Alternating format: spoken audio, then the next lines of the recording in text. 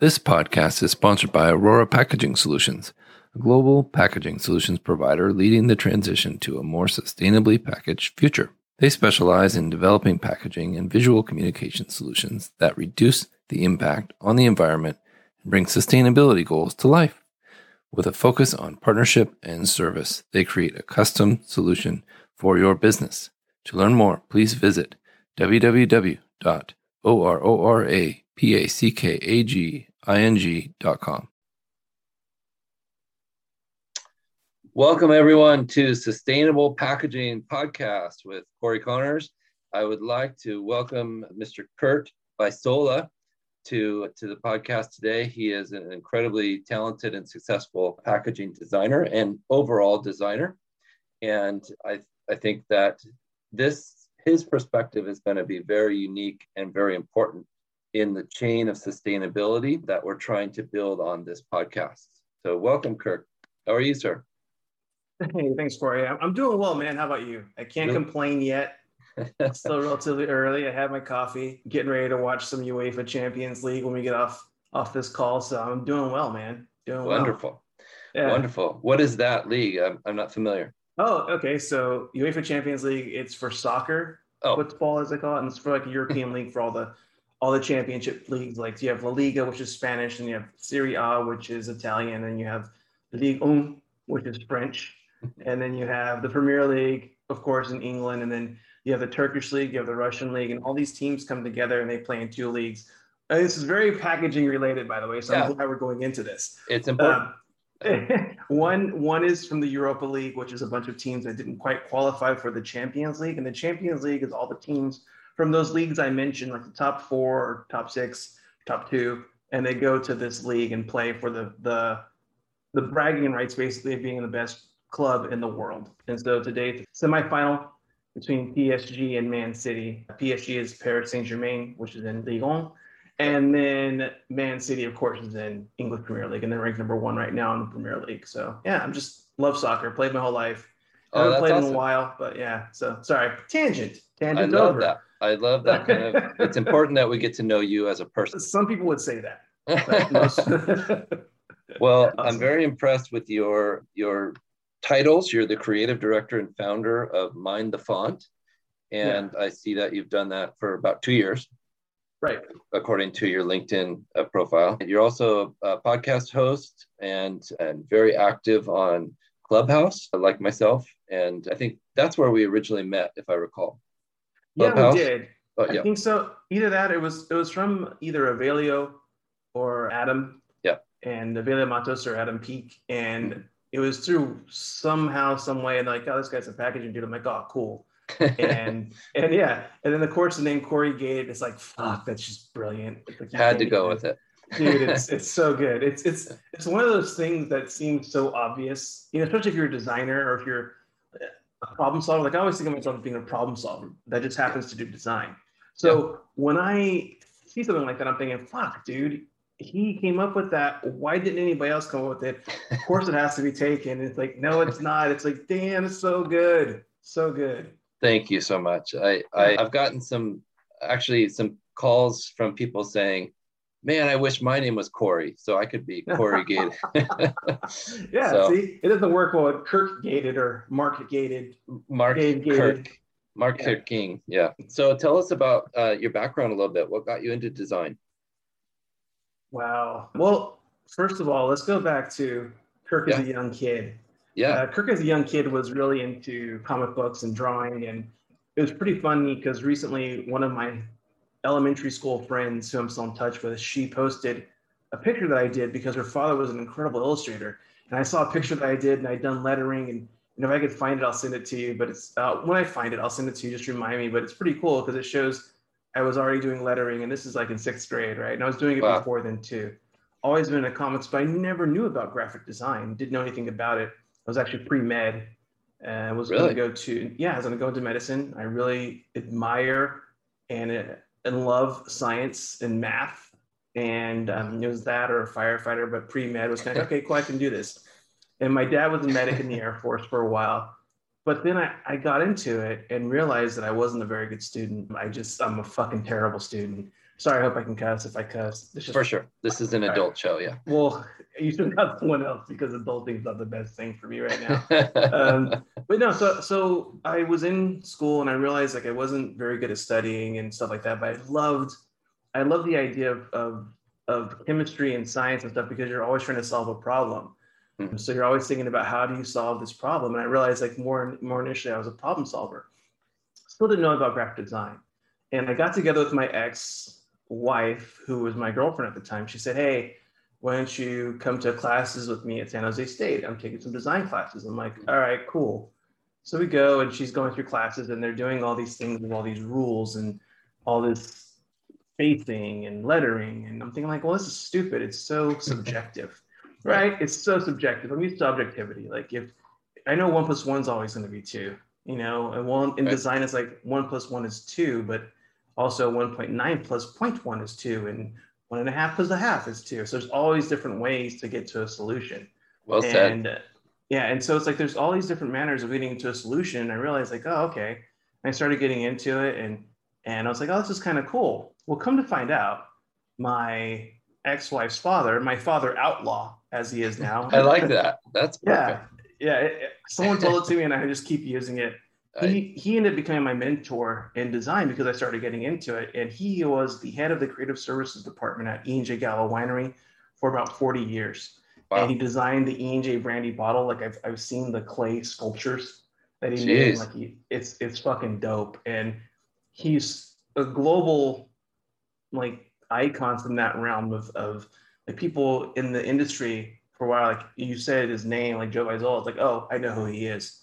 And I had that as a mentor, dude. Like that was the craziest thing. And that's kind of how I got into it. Recently, there was a survey taken, I think it's designsurvey.org or designcensus.org, where they interviewed roughly 9,500 designers or 9,600 designers. And out of those 9,600, only 3% were Black. So wow. Designer, yeah. So it was pretty crazy that I didn't know it was that low. Wow. It's insane, man. And the craziest part is not only did I get into the field, but I also found someone who was renowned in the field that just happened to live in the town that I grew up in. It's just the fucking weirdest story, and I just happen to be good at it. And like it's meant to be.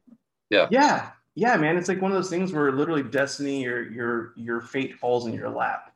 Yep. And I just fell in love with it. It's one of those things where I don't take time off because I don't ever feel like I don't ever feel like I'm working. Yeah, I don't feel like working. The other problem I'm having right now too is just fatigue, like everything going on in the world and just stuff like that. It's really making me feel fatigued, and so I'm having problems to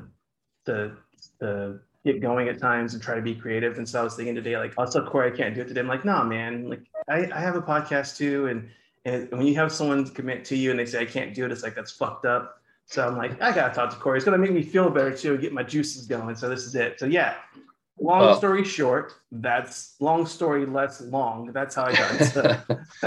I truly appreciate you making time, even when you're going through stuff. Yeah, I truly respect you and your community for the struggles that you guys are going through, and all communities that you're a part of. Yeah, thanks. But we need to be here together and solve these issues together and yeah, no, it's just work to be done. It's not. I don't want to tangent off because this is a packaging podcast. Yeah, about sustainable packaging and yes, sir. Sometimes design related things, but at the same time, I think whenever we can, we need to stick up for those who have been marginalized. Yes. From one standpoint or another, whether it's handicap, LGBT, Black, Asian, Native American, or Indigenous people, it's like we have to hold others accountable and make sure that we're all looking towards moving in an equitable way to make the society better for everyone, truly for everyone. And so I'll get off the soapbox now, and then we can. So that's how I got into design. It's an important soapbox. So thank you, sir. So I'm asking everybody this: can packaging be sustainable? Absolutely not. Fuck no. Of course it could be sustainable. Good. Man. It to me, it all goes into the care and processes in which you're making the packaging. Right. And also, Here's a great story. Not a great story, but just kind of a way use an analogy to describe it. Yeah. If I'm ever designing something as far as the packaging goes, I have to think of all the ways in which it's going to be used, how it's going to flesh out to different SKUs, how it's going to flesh out to a different product. And I really have to think about its life after the initial design. How does it evolve and how does it continue to live on? I Yes. think it's the same thing with packaging. You have to think of something outside of the initial packaging design, like what's going to happen to it after that person spends 30 seconds opening it? What's Right. going to happen to it? If they want to keep it, fine. And I'm one of those weirdos that does keep packaging to kind of reuse it. I have a box full of like gift cards and cards and one of my old iPhone boxes, right? Yeah. So I'm one of the people that does on occasion keep packaging, but most of the time it's like, okay, it's cardboard, I'll just recycle it. Mm-hmm. Or so you have to think about that. So you have to really think about the life cycle of the packaging itself. Right. And I truly, this is really, I don't know, naive or trusting of me, whatever, but I try to rely on my printer Mm-hmm. to really give me the insight I need that's necessary in order to make sure that everything's being done properly to be sustainable or as sustainable as possible.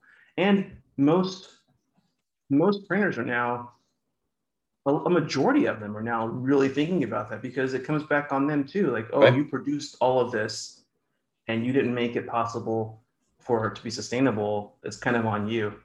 I think Yes. there's two things also that since I'm droning on, and I thought about this, two things that I think really are helpful in regards to making sure that people understand the impact of packaging. I think that the person who's having it printed, let's talk about like Nestle or Pepsi Yeah. or Coke, large companies printing millions of things. Right. And I The think huge that portion. Yeah. correct. And I think that they need to be held responsible to make sure that their carbon input while printing and also after printing Mm-hmm. is held accountable. And it's more than, to me, it needs to be like sufficiently heavy fines. Like fine them $2 billion for printing something wrong. Because if you fine them like, oh, we're gonna fine you $1 million, oh whatever, there's chump change. Right. But if you really hit them, and it sucks, if you hit people in the pocketbook, it usually exacts change. Mm-hmm. Hey, I like that. Pocketbook change, kind of like a little play on words. But yeah, so that's one way you could think about doing it. And the other way too is to offer better recycling Yes. in all areas for people to actually be able to use their things. Like if I see recycling and on the back of it there's a different number in the circle of life, Yes. the odd The circle of chasing life. arrows. Arrows. Yep. Yes, chasing arrows. And if I look at that, I'm like, okay, cool, I can throw it in there. And then my wife comes, she's like, you can't put this in there. I said, why? It's recyclable. Well, they don't take that here, or they don't take it this way. So I'm Right. thinking, like, what? Why would you even put that on there? And why would you even offer recycling if you don't recycle it properly, or you don't offer the means for people to recycle it properly? So I think that also needs to be handled in a much more universally communal impact. I think that's where it Yes. needs to happen is in the community, and whoever's running the disposal units, or I'm trying to think of the proper word. The MRFs, the material recycling facilities. Yeah. Yes. Yeah. So they need to be able to make things more readily accessible for people like myself, consumers like myself, and Yeah. who are interested in it. So I think companies need to be more responsible, and recycling needs to be more readily and easily accessed. They say that 50 million households in the United States don't have access to recycling at all. That's 38% of us. And to me, that's a travesty. It's absolutely sad. It's So fine. We'll just keep polluting the planet, and we'll just go to Mars. I think that's great. it's Yeah, it's it, fucking unbelievable. it's got to change. And It's I want to, unbelievable. I think you and I can be a part of that change and help continue to push this forward towards sustainability. So that's why I was so excited to talk to you. I love the designer perspective because you really have one of the first legs in the journey. And I agree with you that we should rely on, or we should get the help of production. I'm often asking, is this paper FSC certified? Things like that. So good point. I think it's Yeah. important that we all have a stake in the game. Yes, absolutely. And like I said, it's when I'm sitting on the computer and I'm just making stuff, Yeah. and I sketch out my sketch and I move it digitally, and then I try to present an idea. Once it's at that point of being approved, I think, oh shit, now where do we go? Who do I talk to get this and get this done and make sure it's done properly? And that's where I just kind of rely on sources that I've used before in order to make sure that I'm doing the best I can to help environmentally and things like that. And then I'm going to go jump in my Humvee, and but it's not a Humvee now. It's like a Humvee from 20 years ago. It just guzzled gas. So yeah, diesel. I love it. And that's another aspect, of course, of sustainability. A lot of people are talking about sustainable packaging, but then they're importing it from all the way around the other side of the world. And it's like, well, okay, that's good that you have sustainable packaging, but could you have purchased it locally or nearer to you? And I think that's one aspect of things that we're not thinking about sometimes when you're looking at packaging.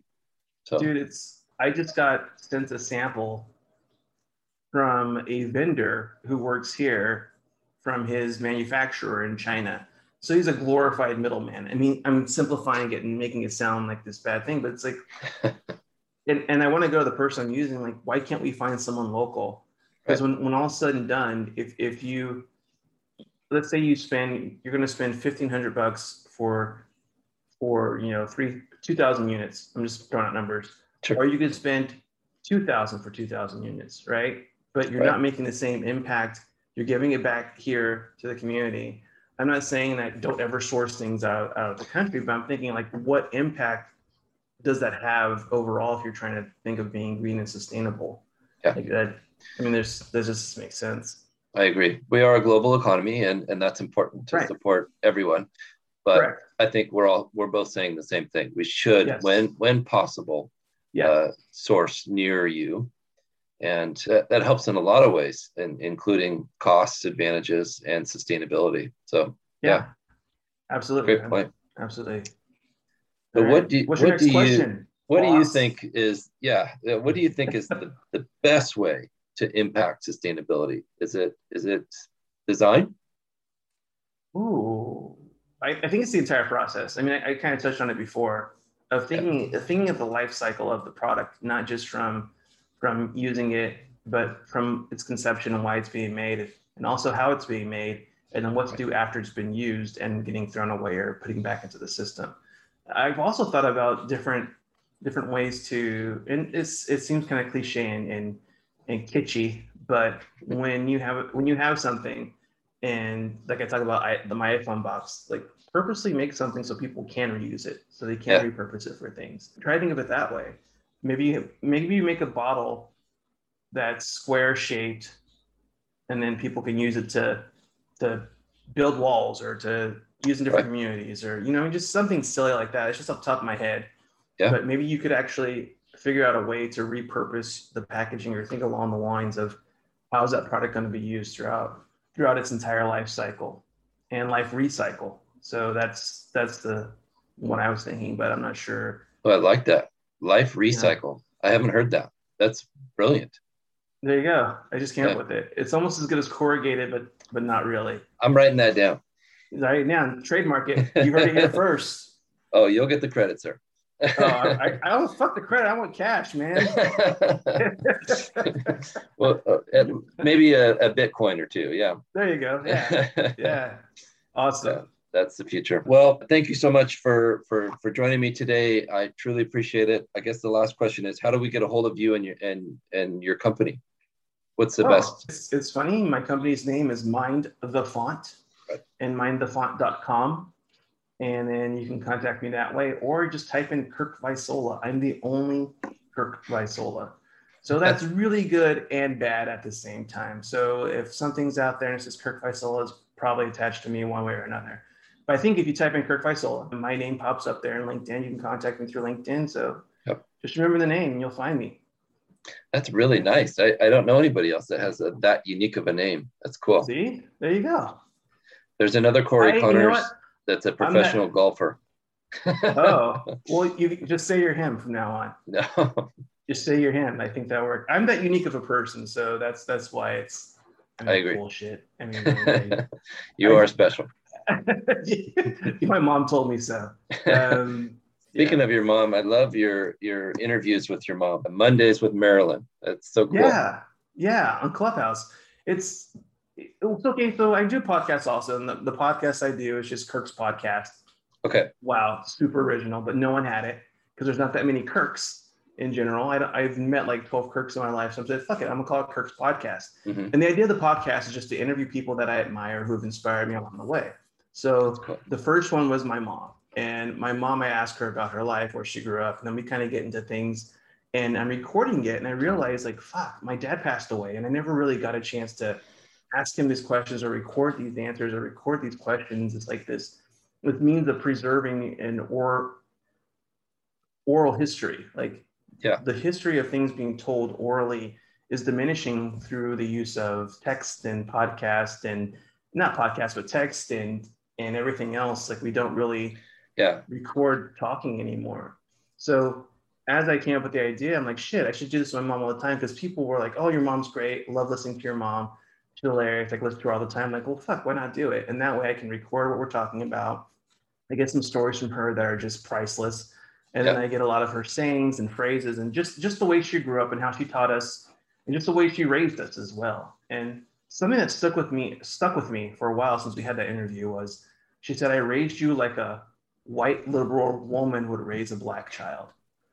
And she meant that from a standpoint of being proud of who I was, knowing my worth, knowing my value. So I've always been raised with an immense sense of being okay, being myself.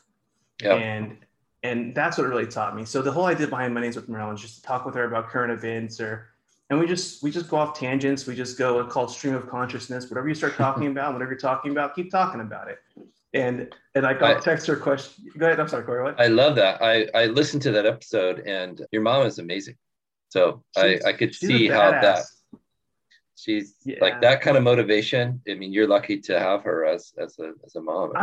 It's the stats for Black males in this country are not very good for both parents being around in general, and they're being involved in their kids' life. Like, they're not very high.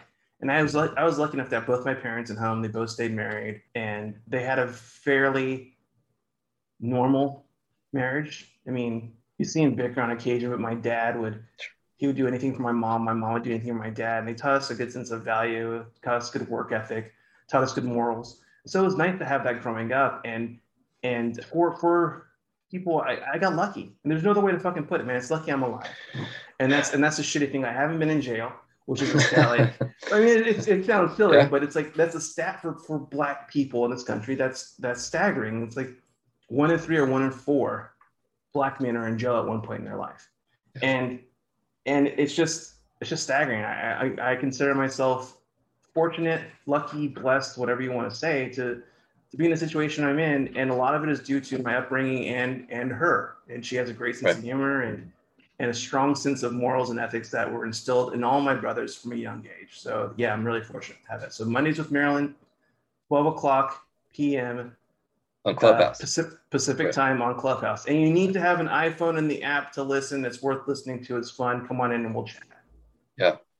And not only not in jail, but very successful. So you went the other way. Yeah.